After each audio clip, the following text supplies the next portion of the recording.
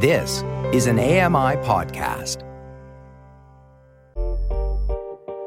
Hey, Dave Brown here. If you enjoy this podcast portion of our show, remember you can watch it live every day at 9 a.m. Eastern Time on AMI TV.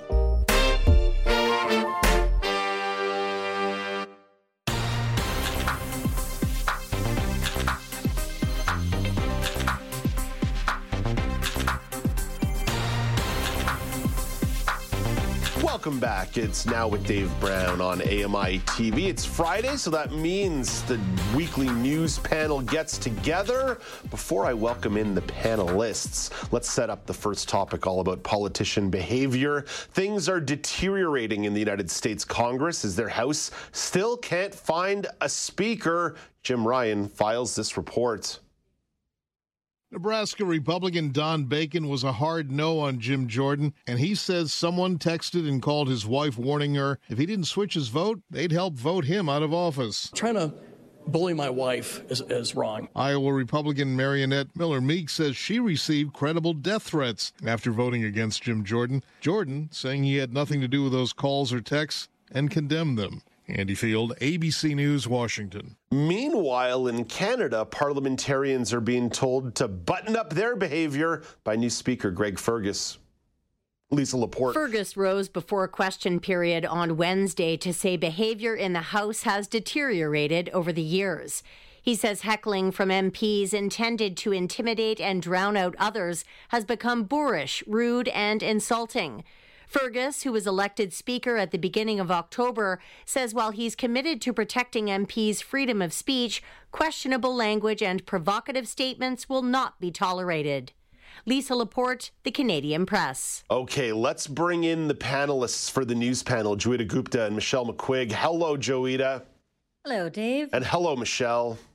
Hello, both of you. Okay, I've only got one core question for this segment, and we can pull at the threads and tug a little bit back and forth as we go. But the core question, Joeita, at what points do politicians have to be adults in the room with their behavior? I acknowledge there's a difference between parliamentarians being told to maybe not shout at each other as much or bang on the table a little bit less. But when you're talking about a U.S. House of Congress, a House of Representatives that cannot get business done because they voted out their speaker 2 weeks ago, can't get a new speaker in, like there's a war in Eastern Europe. There appears to be the possibility of a war breaking out in the Middle East. There's economic strife. Like, Joeita, there's serious business to be done here. At what point do these folks need to be adults in the darn room? At the point at which they stop doing work. And I think that's what everyone is now wringing their hands over. It's really interesting to see how Jim Jordan is himself a very polarizing figure, Donald Trump supporter and someone who claimed that that Biden had not won the 2020 elections. And there's all kinds of baggage that go along with Jim Jordan. And then you've got people in his camp who are going around issuing threats and, targeting other representatives saying, if you don't switch your vote, we'll make sure you yourself cannot get reelected, or going after their spouses. That sort of thing is beyond shocking. I mean, there's a big difference between banging on the tables and saying here, and then getting into the realm of issuing threats. And so when you start to think about the U.S. House of Representatives, they've gone through, I don't know, at least Kevin McCarthy was elected speaker in January. It didn't last a year. And then even the people before that, two speakers before that, did not go through the full extent of their term. And they got pushed out because of the ascendance of hard right-leaning politics in the House. And I think it's very tempting to say that it's largely owing to the fact that people are not acting like adults in the room, that we cannot seem to get any work done, or they cannot seem to get any work done in the House of Representatives. But I wonder if the underlying causes are a little more troubling, in that it really speaks to something that we've talked about extensively on this panel, which is the polarization of politics, especially in the United States and to a lesser extent in Canada. Yeah, Joeita, if I were to get a little bit conspiratorial, I might argue the fact that there's a lot of Republicans in Congress that don't care that Congress isn't doing its business, that this is sort of them doing a de facto government shutdown without it being called a government shutdown. But it really is like a gross manipulation of a political system. These folks swear to abide by the Constitution, and the American Constitution deliberately makes democracy hard. That said, you're supposed to grapple with these things in good faith, and I feel like the last couple of weeks have not been good faith grappling with the operation of government. Again, because of the real serious issues that exist here, I don't want to engage in too much fear-mongering, but there is a pretty significant war happening in Eastern Europe, and there's a really serious situation going down in the Middle East right now that could escalate if adults don't show up here. Minority House Leader Hakeem Jeffries, so he represents the Democrats, did float last week on the Sunday shows, hey, we're talking about maybe forming a bipartisan coalition to get business going in Congress, but that hasn't moved at all this week because not enough Republicans are interested in doing that. And it should be noted, it would really only take about 20 Republicans to do that, right? But they don't want to give the Democrats the power of the gavel in the House. Sorry, Michelle, that's my big, long preamble of asking you the generalized question. At what point do these folks need to be adults in the room? Yeah. I mean, it's a great question in that, honestly, I would argue always. Politicians have a pretty big job. They're in charge of some very important things. A lot of the shenanigans in the House of Commons, of the decorum issues that were raised by Greg Fergus, have actually bugged me for a long time because it's just so unruly. If you listen to any part of question period, you feel like you're in a kindergarten class, and it's truly pretty striking in that respect. And even I don't know if anyone caught this part, but even as Greg Fergus was trying to issue this call for better decorum and peace in the House of Commons, he's being heckled by the opposition. Yes. It was just they were yelling at him for postponing question period, which they were describing as sacred, no joke. And he's literally just saying, "I'm just trying to make a statement, calling for better order." And it was. You talk about adults in the room. It was juvenilia at its finest with this particular speech with Greg Fergus. But obviously, you're right. The stakes are so much higher in the House of Congress in the States right now. The situation is particularly bleak because the whole crisis triggered by this House Speaker issue was the possibility of a government shutdown. And the House did manage to push through a 45-day extension during which they were supposed to negotiate a better deal. They can't even do that because you literally cannot do any business without a House Speaker, and they don't have one. And 2 weeks of those 45 days have now elapsed. So we're likely to see this circus, even if they got a Speaker elected today, we're still likely to find ourselves back in a similar place in a month's time. And this kind of haggling will go on. And it's really dispiriting. I hate what it does to democracy. I hate what it does to attract future political talent. It's Michelle, I like that word. I like that descriptor, dispiriting. Joeita mentioned that political polarization is a theme that oftentimes gets explored on this panel. One of the other ones is distrust. Guilty as charged. No, that's okay because it's real, right? We're having real conversations here in nuanced ways. But one of the other themes that we pick up on frequently is the growing distrust and dissatisfaction with institutions. And Joeita, I really feel like when you get stories like this, or as Michelle points out, the juvenility in Parliament, and it even happened in the Ontario legislature this week with Sarah Jama. It was I don't want to get into it, but it was pretty nasty what happened to Sarah Jama because she weighed in on the conflict in Israel and had, I guess, what you would call less of a populist opinion on it, and demands for apologies and shouting in the legislature. When I think about stories like this, Joeita, and politicians behaving poorly, it makes me think it only further creates distrust in the institution of government. Yes, it does. And, one of the things that I think about in relation to that is the fact that, it has been noted that heckling and a certain amount of rowdiness is par for the course, is part of the parliamentary process. And that's all well and good. But if you think back to even 50 years ago, the halls of power, or what the parliament actually looked like, was very different. And so you would have, in a place like the UK or even here in Canada, and please tell me if I'm wrong about this, but you would have, a whole bunch of white men shouting at each other. That sounds right. And now, and this is not a bad thing. And now you have, of course, more women in legislature. You have more people of color. And so what happens when the people in the room change? And when does that dynamic stop being, well, this is just how we've always done things? and start to take on undercurrents of sexism or racism. Like, it is very poignant that we had this spectacle go down with Greg Fergus as the first Black man. First Black speaker. Yeah. First Black speaker.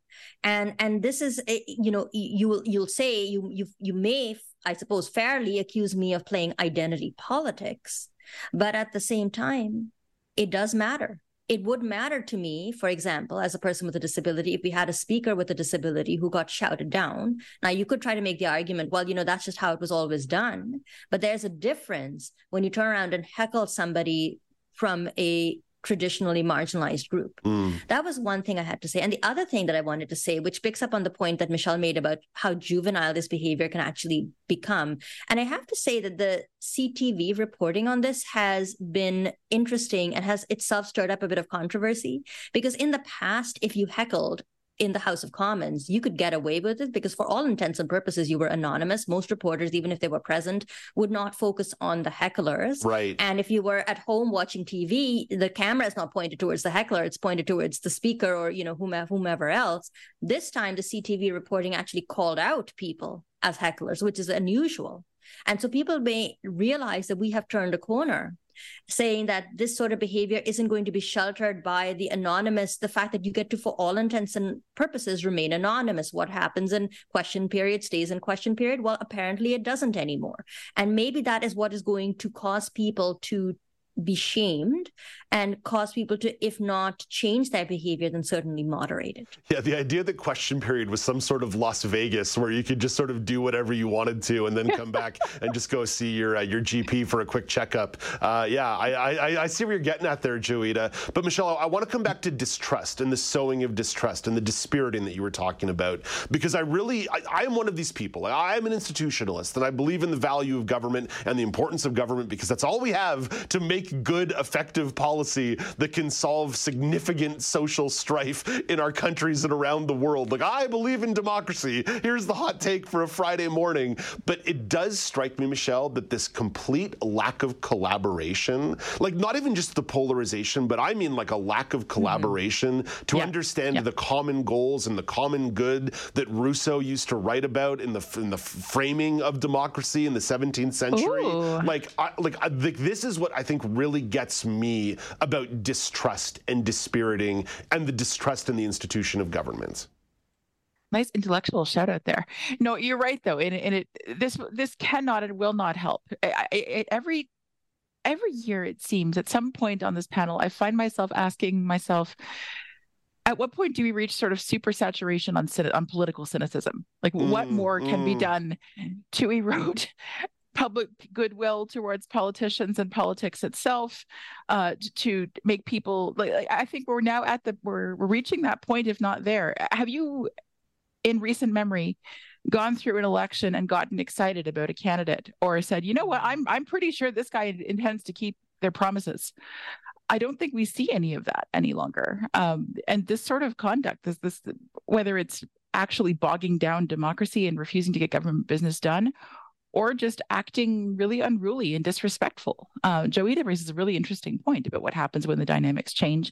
And I hope someone writes a sociology thesis or a political science thesis on that someday, because I think it's a fascinating question, truly. But none of these things are likely to help in any way. And I find it always quite interesting that politicians don't seem to be willing to do the work to refurbish their own reputations in that sense.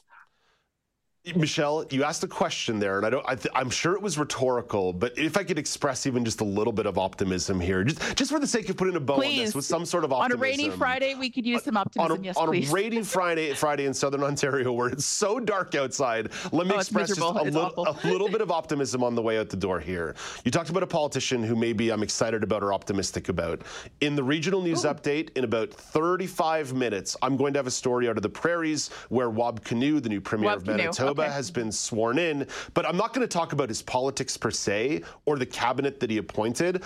I'm going to talk about the fact that he has appointed a number of cross-departmental and ministerial committees that are looking to find holistic solutions to things like gender-based violence, poverty, economic development. So even just a politician who is thinking about issues holistically and developing cross-department committees, I like that. Like that makes me optimistic. Yeah. And that's a different, or at least different enough page in the playbook to stand out. You're right. That's part of it too, is right. We see all these cycles where politicians sing from the same song sheet every single time. The same ministries are formed, the same players are involved. There's very little, there seems to be little appetite for trying to change the fundamental ways and things get done. So that, you're right, that is an encouraging sign from Wapkanu. Joeita, I know Michelle asked a rhetorical question, and it's okay if the answer is no, but do you have an answer about optimism in politics? Yes, I actually do feel very optimistic about it, because I think even 12 months ago, we may not have asked this question. Or if we had asked this question, we wouldn't have asked it as publicly as we have. And I think the fact that, as I alluded to the CTV reporting, the fact that we are now at a stage where this is being tagged as bad behavior and not just as business as usual is a good sign. Change is always slow to come, but change is coming. And I think we are making progress. We've, you mentioned Wapkanu, the first Indigenous premier in the country, and Greg Fergus, and many more women in politics. So as the people in the room change, I think the dynamics will change. But we are up against some very entrenched beliefs and entrenched ways of doing things. But I think that as the people in the room change and as attitudes change, you may not always feel that the change is obvious or evident, but it is happening. And I think maybe in 30 years' time, we'll be having a different conversation, but who's to say? It seems appropriate that on a morning when I asked what's the best pop song of all time, that Joeita's out here quoting Sam Cooke and Otis Redding with Change Is Gonna Come. Yes, Change is Gonna Come. I was just about to say. Well done by nice you. Work. Nice work. Little optimism on the way out the door in this one. Well done by you two, but there's more to come on the news panel. Coming up next, Quebec wants to double university tuition for out-of-province students. What's the long-term impact of that decision? This is the Now News Panel on AMI TV.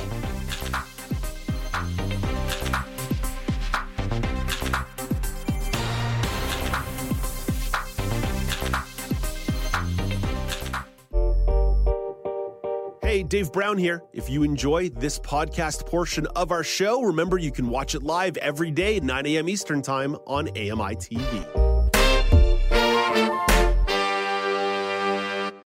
I'm Margaret Shepard of the AMI podcast, Tripping on Air. Every month, my co-host Alex Hajar and I spill the tea on what it's really like to live with MS. Watch Tripping on Air on YouTube or download wherever you get your pods.